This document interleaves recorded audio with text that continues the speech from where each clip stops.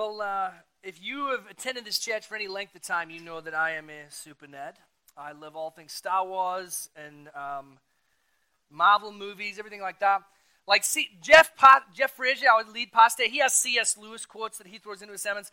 I have Marvel movies and Star Wars things. And I'm grateful for the way that you indulge me in my super nerdiness. But a couple years ago, I made the leap from part-time nerd to way too much nerd.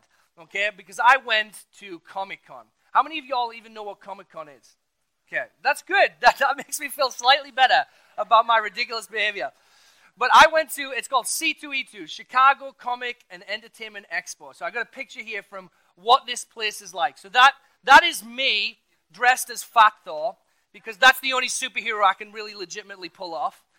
And you'll notice that next to me, I'm stood next to a guy who's gone to the lengths of creating this whole War Machine armor.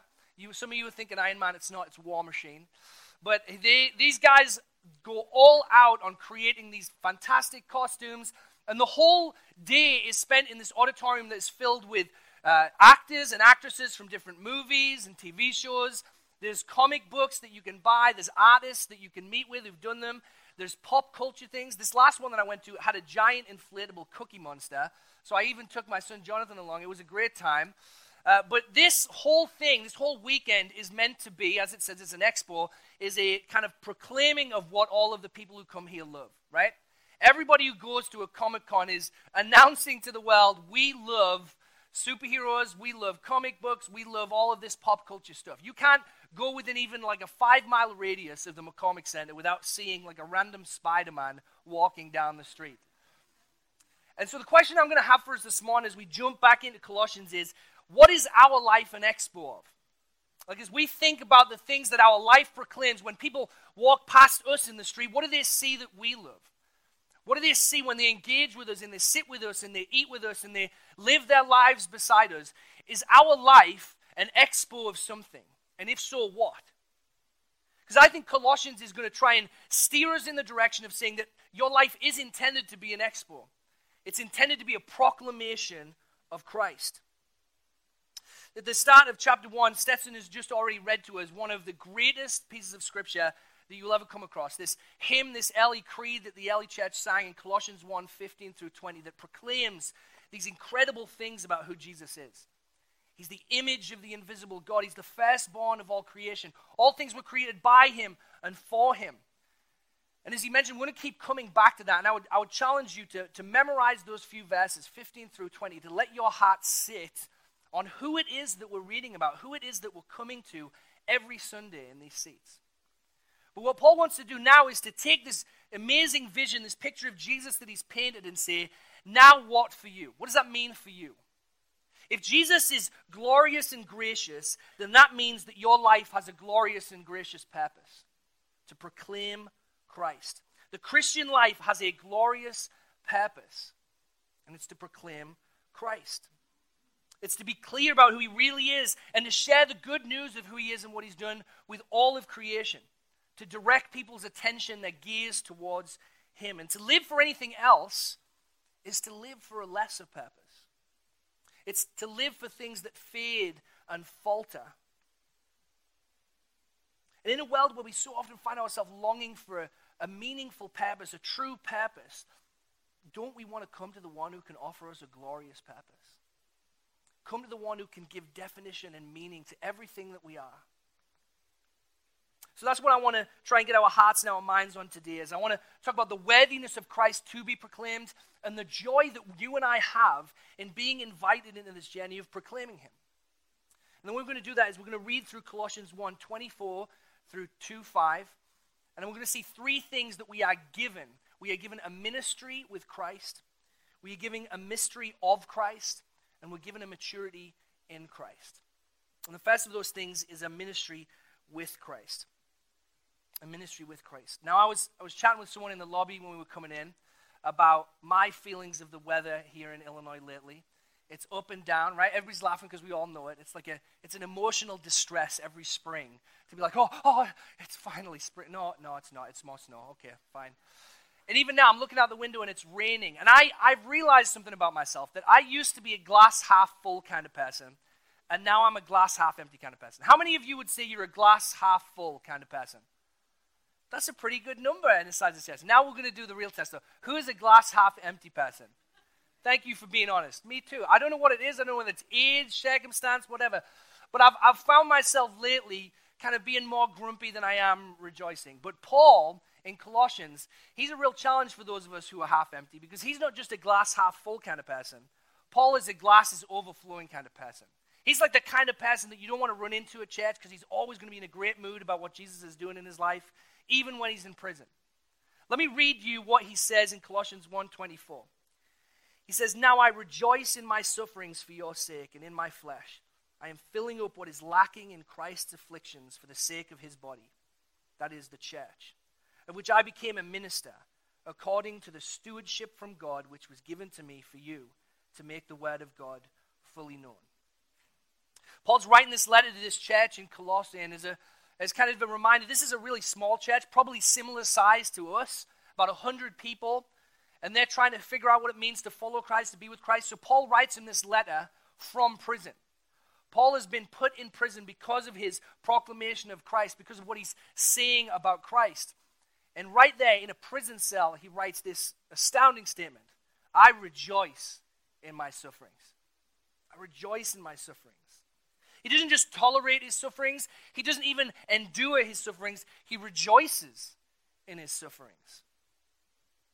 Now, just to give you a picture of this, because it wasn't just a prison cell that made up of Paul's sufferings. Let me give you a list of some of the things that the Apostle Paul went through in his life. When he says, "I rejoice in my sufferings," he's talking about the fact that he has been shipwrecked, that on one occasion he was stoned and presumed dead. In Acts 14, you'll find that the Jewish leaders were so offended by his message that they stoned him, and they thought they'd actually killed him. He was beaten many times. He received lashes from authorities. He went through hunger and weariness and sleeplessness. In 2 Corinthians, he just has this whole list of things that he went through. So when the Apostle Paul says, "I rejoice in my sufferings," he's not just talking about a bad weekend or an unpleasant prison cell. He's talking about a long ministry of moments which he has suffered and struggled because of what he said about Jesus. And again, what he says is that he rejoices in that. Doesn't that fill you with this curiosity? What could possibly have happened to Paul that would make this man honestly say, "I rejoice in my sufferings"? It's a ministry with Christ. Paul knows that to walk beside this Jesus, to be next to Jesus as he transforms people's lives, as he sees the church grow and people who were once dead come to life, people who are broken be made whole, that brings a joy to Paul that he can't find anywhere else. A ministry with Christ will provide you with deep joy, even in the midst of sufferings, because it will draw you into deeper relationship with Christ himself. It will make you more like him. Now, verse 24 has this weird phrase. It says this: "I rejoice in my sufferings for your sake, and in my flesh I'm filling up what is lacking in Christ's afflictions." Now, what I want to be clear about here, Paul isn't saying that there is something lacking about Jesus in himself that Paul has to do some extra work for. It's not like Paul is saying, well, Jesus has got us really close to the finish line, and now I'm going to suffer and I'm going to struggle because I've got to make sure that I get over the finish line. Jesus is completely enough for salvation, for life, for every possible, conceivable dimension of your life. Jesus is enough. So what is Paul saying? Let me read to you a different translation that I think will help us out. And this is an encouragement to you. If you're ever reading your Bible and you're struggling to understand what you've just read, and you're like, what's he meaning here? I'd encourage you, try a different translation and go through a couple. Sometimes it can help you to get a better lens on what's being said. And so in the New Living Translation, this is what we're told. "I'm glad when I suffer for you in my body, for I am participating in the sufferings of Christ that continue for his body, the church." Helps out a little bit, doesn't it? Because what Paul is saying is not Jesus lacked and I've got to make up the excess. He's saying what Jesus did was incredible. What's lacking is that I'm not like him. He is so much more loving and perfect and just than I am, and I want to participate in the same kind of life as Christ so that I can become like him. Kevin, you make me feel so good every Sunday.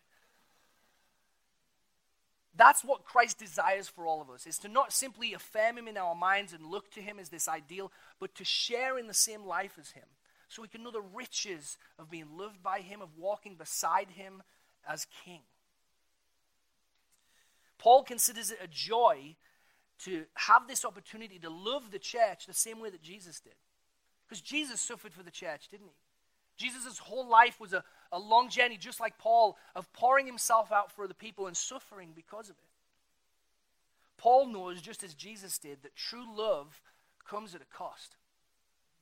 True, authentic love comes at a cost. Paul doesn't just have love for the church when it's going really well for him. He doesn't just love Christ's ministry when it's working out great for him. Paul loves walking beside Christ and being in ministry with Christ when it's hard, when it's painful, when it costs him. Because every time he goes through that, he knows this is what my Lord went through. This is what Jesus did for me, and now I get to do it for someone else. I get to do it for this small group of believers in Colossae who need to be reminded of a Savior that loves them and suffered for them and poured himself out for them. Paul says this to the church in Philippi in another one of his letters. He says, "Indeed, I count everything as loss because of the surpassing worth of knowing Christ Jesus my Lord. For his sake I've suffered the loss of all things and count them as rubbish, in order that I may gain Christ and be found in him, not having a righteousness of my own that comes from the law, but that which comes through faith in Christ, the righteousness from God that depends on faith, that I may know him and the power of his resurrection, and I may share in his sufferings, becoming like him in his death." Paul treasures this opportunity to be like Christ so much that he says everything else in my life is not even worth comparing to it. What he says is, I count everything else as rubbish. Now, what you may not know is that the Greek word that gets translated as rubbish is the Greek word skubalon. Bible translators can't even bring themselves to write what that really meant, because Paul was so emphatic about the difference between Jesus and everything else. There is Jesus, and then there is garbage. Hot garbage. To know him, to walk with him, to be by his side is so much more beautiful and life-giving than anything else that I could ever experience. And friends, that's what God desires for you, is to meet him in such a way that every detail of your life becomes pale and empty in comparison to the knowledge of being loved by him, of being chosen by him, of being purposed by him. Paul's not saying his sufferings feel good. He's not saying I have some weird love for pain, like I just love to be in prison cells. He is saying I'm rejoicing despite the hard things, because even as those hard things continue, so does Christ's love for me. And so does Christ's love for his church. Your sufferings are an opportunity to know the one who holds all things together. For that to be more than just a verse that you read in Colossians, but to experience. And don't you long that? I know in this church, I know the stories of many of you who have suffered. You've suffered in so many different ways. And I want you to know Christ is not blind to your sufferings. He's not ignorant of your sufferings. Rather, he wants to meet you in them. And he wants to show you that they cannot rob you of what he is offering you. The next thing that Paul tells us is a mystery of Christ. A mystery of Christ. So to help us understand this, we're going to play a little game. I always love interactive Sundays at church. So I'm going to show you a picture of a mystery, and I want you to try and help me figure out what it is. Okay, you don't really help me. I know, spoiler alert. But you don't, so we're going to find out together. So tell me, what is this picture? Okay, that was too easy. Dandelion, you're right. That was a dandelion at a ridiculous magnification. Okay, let's see if we can up the ante. What's this? It's not fungi, but that's a good guess. I think you'll be surprised by what this one is. No, it's not a tongue. That would be gross, Mike. It is seeds on a pepper. I know, that's kind of satisfying, isn't it, to discover? Okay, one more mystery here. What's this one? I thought it was an orange. It is not an orange.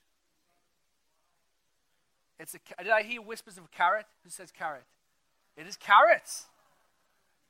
Isn't it interesting that how difficult that gets at a certain magnification? When you're so close to it, you don't see what it is. But when you zoom out and you get the whole scope of the picture, it becomes, oh, of course I knew what that was. It's obvious what that was. Paul wants to help us understand that when Christ came, it's like God zoomed us all out and said, do you see my plan? Do you see the mystery, what I've been working for all these generations, what I've been bringing about in my son, Jesus? Here's what he says in Colossians 1:26-27. The mystery hidden for ages and generations, but now revealed to his saints. To them God chose to make known how great among the Gentiles are the riches of the glory of this mystery, which is Christ in you, the hope of glory. There's two questions that we really need to ask when we read this. Is first of all, what is the mystery and what does it mean for us? What's the mystery that Paul's talking about and what does it mean for us? The mystery that Paul is talking about is Christ himself. It's this plan of redemption. It's the word of God. It's everything that God has been doing throughout human history to bring about restoration and healing for the world. Now, the Jews knew this story pretty well. They have an entire Old Testament of these mysterious things that were pointing towards something, but they didn't have the fullness of them. They had temples, they had sacrifices, they had all kinds of rituals that the Jewish people knew pointed towards some aspect of who God was. And what Paul is saying to the Jewish believers is this mystery that you have been searching for, it's finally had its answer in Jesus. He's what all of these different things were pointing towards. But it's not just the Jewish believers, because Colossae was a town full of Gentiles. So there's a lot of people in that town that probably weren't familiar with all of this religious, spiritual history that the Jewish people were. And Paul wants to say to them, actually, no, there's a mystery in your heart too, and Jesus is that answer. Because Jesus isn't just the answer to some religious, spiritual mystery that's been going on with the Jewish people. He's the answer to the mystery in our own hearts that says, how will everything be put right? The longing of every human heart that sees that this world is broken and says, how can this be set right? And God answers that question in Christ. God comes to us in Christ and says, here is the riches of the glory of my blessing, is my son, and he has come to set all things right, to unite all things in himself. If you want to have a purpose that's glorious and gracious, then you've got to come to the one who is glorious and gracious. You've got to come to the answer of this mystery in your own heart, this longing in your own heart. And it's Jesus, the hope of glory. Such a great phrase that Paul uses there. He says that the answer to the mystery is Christ in you, the hope of glory. What he's saying there is that the hope of glory isn't you at work in you. The hope of glory isn't Christ at work out there in someone else's life. It's Christ in you. And we fall into those two categories so often, don't we? We think my whole spiritual life, every dimension of my life, it's on my own shoulders to figure it out, to get it right. I've got to work enough. I've got to be enough. I've got to do enough. Or we fall into this other camp over where we say, well, it's the hope of glory is Christ at work out there. Maybe if he just fixes this group of people over here, these guys that keep saying this stuff, they really are the problem with society. Let's get Christ to work on those guys. Or maybe it's this crowd over here or this crowd over here, and we just pass it around saying, Christ, work out there. But what Paul says is he takes both of those things down and says, it's not on your shoulders and it's not out there. It's Christ in here. It's Christ in you, in your heart, transforming your heart, letting his image be formed in you, this one who is the image of the invisible God, letting him form that same image in your heart so that the world would see. Some of you are still trying to work out this mystery in your own life, still trying to do more, get control, tidy up, work on yourself. And I just want to remind you of the words of Jesus who says, come all who are weary and heavy laden, and I will give you rest.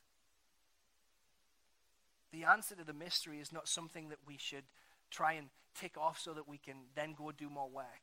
It's so we can cease from it. God has answered this question for us so that we would stop striving to fix everything by ourselves. The most basic truth of the Christian life is that God has called us to come and to kneel quietly and surrender before him and say, God, we confess that we cannot get it right apart from you. That we have grown weary and tired, and you can bring us rest. That's where all of Christianity begins. Ephesians 1, 7 through 10, another fantastic letter of Paul, reminds us of that very truth when it says this: in him we have redemption through his blood, the forgiveness of our trespasses according to the riches of his grace, which he lavished upon us in all wisdom and insight, making known to us the mystery of his will according to his purpose, which he set forth in Christ as a plan for the fullness of time, to unite all things in him, things in heaven and things on earth. In who do we have the redemption of sins? In him. In who do we have the ceasing of our striving and our efforts? In him. Not in the next president, not in the next economic upturn, not in the next incredible invention or change to society, but in him. The mystery that we're all searching to answer in our lives of how things can be made right, how things can be united together. Colossians, Ephesians, Philippians all tell us him. He is the answer to the longing of every human heart. Last thing that I want to talk about that we are given from Paul here in Colossians is a maturity in Christ. Here's how Paul starts to wrap up this little sermon that he's got for the Colossians. He says, him we proclaim. Him we proclaim, warning everyone and teaching everyone with all wisdom, that we may present everyone mature in Christ. For this I toil and I struggle with all his energy that he powerfully works within me. For I want you to know how great a struggle I have for you, and for those at Laodicea, which was another church in the region, and for all who have not seen me face to face, that their hearts may be encouraged, being knit together in love, to reach all the riches of full assurance of understanding and the knowledge of God's mystery, which is Christ, in whom are hidden all the treasures of wisdom and knowledge. I say this in order that no one may delude you with plausible arguments. For though I am absent in body, yet I am with you in spirit, rejoicing to see your good order and the firmness of your faith in Christ. See, Paul is kind of wrapping this whole first chapter together here in the last start, or the first part of chapter 2. He's saying, all this beautiful vision that I've given you, this Jesus who's over all things, in all things, holding it all together. I want you to see him. I want you to know him. I want you to grow in him. I want you to be set upon him, because he knows the Colossian church exists in this world where there's so much noise around them. So much noise, just like it is for us. So many things competing for our attention. So many things competing for our hope and our commitment and our devotion. And what Paul says is, I long. All my life is a work to get you to look at the one who you should really be building your life around. I want you to grow in him. And so he talks about maturity in Christ, because he longs for this church. He longs for all the churches to grow in Christ, not simply just kind of hear this message one time, for it to completely transform them, to grow fully into all that Christ is for us. And so he gives us 3 criteria for helping us understand maturity in Christ that I want to go through briefly together. The first one is, he says that their hearts may be encouraged. Second, that he says that he wants them to be knit together in love. And then lastly, that he wants them to have the riches of full assurance. These 3 things make up kind of a summary of what Christian maturity is. To grow in Christ, to mature in Christ, is to experience these 3 things. First one, that hearts may be encouraged. This is kind of similar, I think, to Paul rejoicing in suffering. It means that when our hearts are encouraged, it's a condition of rejoicing in the right things. Rejoicing in the right things. He wants the churches to rejoice in right things so that they can mature. So Christian maturity proclaims this. Christian maturity proclaims, God has given me the circumstances I need to grow. When you mature in Christ, that's what your life proclaims. I have the circumstances that I need to grow. Now, think about that in context. Think about the one who's saying, I want your hearts to be encouraged. He's sat in a prison cell. So when I say to you that Christian maturity says, God's given me the circumstances I need to grow, that doesn't mean that those circumstances are going to be what you want them to be. It means that they are what you need to grow. Paul says, I know where God has put me, and it's good for me. I can rejoice in it. I can sing about it. I can praise God. Now, he's not saying the circumstances are great. He's saying, despite those circumstances, God's growing me, and he'll grow you too. Right now, I'm sure you have a laundry list of things going on in your life that's vying for your attention, and it's steering you in different directions. Just this last week for me and Janae, there was like this long list of silly things that they were pushing on us from every side. Janae's phone had broken. Our dishwasher there was something going on with that. There was payments that we were having to make to repair all kinds of different things, and you just kind of get weary of it. And you think, God, can we just get a week of peace where there's no little thing? But you know what God's answer to me is? Do you know what God's answer to all of us is? I've given you the circumstances you need to grow. You might not like them, but because I love you, I've placed you in a position where you can know that I'm enough, where you can know patience, where you can know joy, where you can know rest, even as so many different things around you keep moving. That's what Paul wants. Christian maturity that says, I've got the circumstances I need to grow. Second thing that he says is he wants the church to be knit together in love. Christian maturity proclaims, God has given me the family I need to grow. Not just the circumstances, but the family that I need to grow. Remember, already in Colossians 1, Paul has been pretty clear about how he feels about the way that the Colossians treat one another. He says, I've heard of your faith in Christ and your love for all the saints. I've heard about how much you love one another, how you serve one another, how you live in community together. And what Paul says is that's Christian maturity. And I want it to keep going. I want you to proclaim to everyone around you that you've got the family that you need. Now, do you think that being a family in Colossae was easy? Do you think that this group of believers that came from all kinds of different backgrounds, Jewish, Gentile, politically A, politically B, culturally A, culturally B, I mean, it was a melting pot of all kinds of different people. Do you think it was easy for those people to gather together and say, let's do life together? No way. That's always been the story with God's people. Jesus himself picked disciples that were on opposite ends of society. And he said, I want you to be a family. Because I have come to be enough. And so you guys can be knit together in love. Not because you're the same, but because I am the same for you both. And so Paul wants this church to be knit together in love. Now, the hard thing for us is that we have to confront that in our day, in our culture, this is maybe one of the things that's hardest for us. Because in our culture, I think we like to have a private faith. We like to have a faith that's our own, lived away from other people. We're busy, we've got all kinds of things going on, but we can't mature in Christ if we don't want to live in community with God's people. If your faith is strictly private, it's immature. When Christ came, he came to unite people together as a family. He came to save people together as a family, to walk beside one another, to love one another. We read in Acts 2 that they were sharing their life with each other, meeting together regularly, giving to any who had need, praising God together, studying God's word together. Christian maturity proclaims, I've got the family that I need, the family that I need. We need to be asking questions and struggling together. We need to be resolving conflicts together, bringing it to the front and saying, yes, we're not the same. We do see things differently, but Christ wants to unite us. We need to be coming and confessing sin together and saying, you know what? I've got broken stuff in my life that I don't want to show anyone, but God has taught me that I need to share it with his family. You know, James says, confess your sins to one another so that you can be made to feel really bad about being a bad person. No. He says, confess your sins to one another that you may be healed. That the Lord of glory and the Lord of love can come and show mercy in the community of believers and say, yes, of course there's sin here. That's why I came.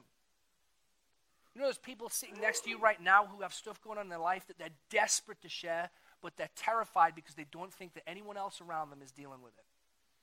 What if the church could confront this idea that we have been knit together in love and that we can bear our souls to one another and not be afraid because Christ is King?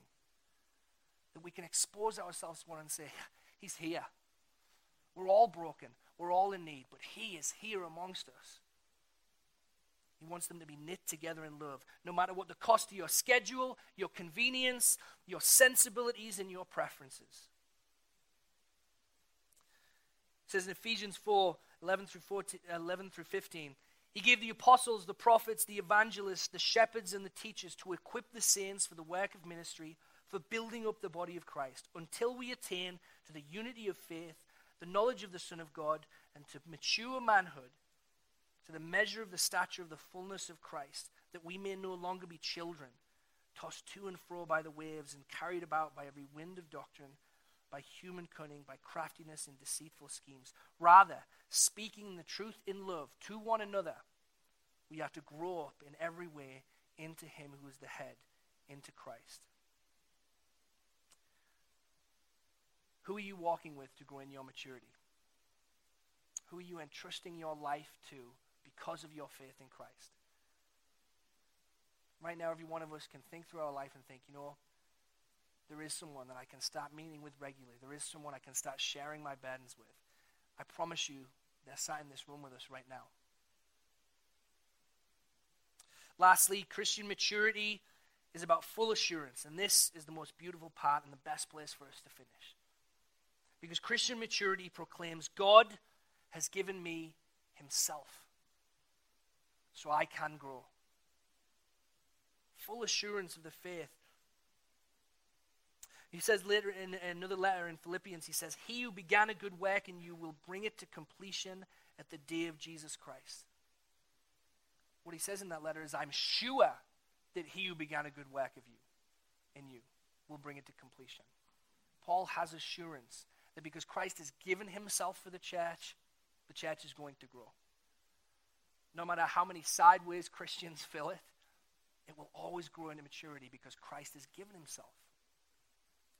Gospel assurance is the idea that growth doesn't depend on you. It doesn't hang on your shoulders. We might ask, how do we get to the place that God wants us to be? How is God going to accomplish this in me? How is he going to deal with this in me? But we can still have assurance that despite all those questions, he will be who he is. And he will do what he promised to do. God wants you to grow in your assurance.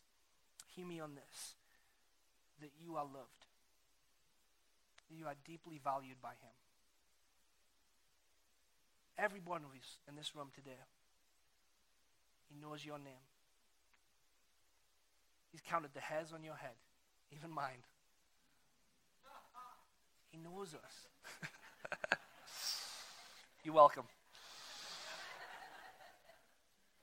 But friends, I know because I've been one of the ones who has sat in a church service and I've sang the songs and I've heard the message, and in my heart I have felt, do I have assurance that I'm loved? That he really does forgive me? That I'm important to him at all? When he says that his eye is on the sparrow, is it really on me? And friends, gospel assurance says yes, it is. Gospel assurance isn't based on your feelings. It isn't when you are feeling like he loves you. It's in at the moment where you feel most unlovable. Gospel assurance says you are wanted by him. You are valued by him. You are seen by him. Full assurance is a promise of God's commitment to you apart from you. If you don't know this assurance today, I want to invite you to take a few moments to pray. If you are here and you're wondering, does this Jesus, does he see me? Does he love me? Lay aside your feelings and your circumstances just for a moment. In the quietness of your heart, say, Lord, I want you to be Christ in me. I want to have that hope of glory. Because friends, coming to Christ isn't a long list of clever things that you have to do. It is simply a confession of your need and an acknowledgement that he has come. We don't do that enough, quite frankly, in church to just take a moment to just stop and say, he's come. He loves us. And he's faithful to us. Dear friends, God has a glorious purpose for you in his Son. He has a glorious purpose for your life. And it's this, to proclaim the one who has come to bring rejoicing in your suffering, who has come to be the hope of glory for your life, and who has come to give you full assurance that you are loved, that you are forgiven, and that you are seen. Him we proclaim. Let's pray together. Father, I thank you for this chance just together as a church to remind ourselves of the one we proclaim. Lord, I pray that these words would rest in our hearts this week, that we wouldn't run quickly from them, Lord, but that we would stop and remember who you are and what you have done. And God, may our lives be an expo. May this church be an expo to the neighborhood, to the world around it, of who you are and what you have done. We pray this in the name of Jesus. Amen. Thank you so much for worshiping with us today. It was good. It's good to be in the house of the Lord together, reminding ourselves of this one that we proclaim. Before you go, I just want to let you know if there's any way we can pray for you. If you are in need of that assurance and that encouragement today, please don't hesitate to come. We would love to pray with you. We have a prayer room out back. I will be there. Other volunteers will be there, and we'd love to pray with you. And then just as a reminder as you go, remember to stop by our kids area to see how you can jump in on building a better summer for kids this season. And if you haven't yet filled out a Spring Connection card, please do that. It would be a wonderful blessing for us. And you might win a $100 gift card to Cooper's Hawk. Now, would you receive today's benediction as we head out of this place? May we go in the name of the one who is enough for us. May our lives proclaim his goodness and his grace, that the world may see and know that the hope of glory is Christ in us. It's in his name that we go. Amen.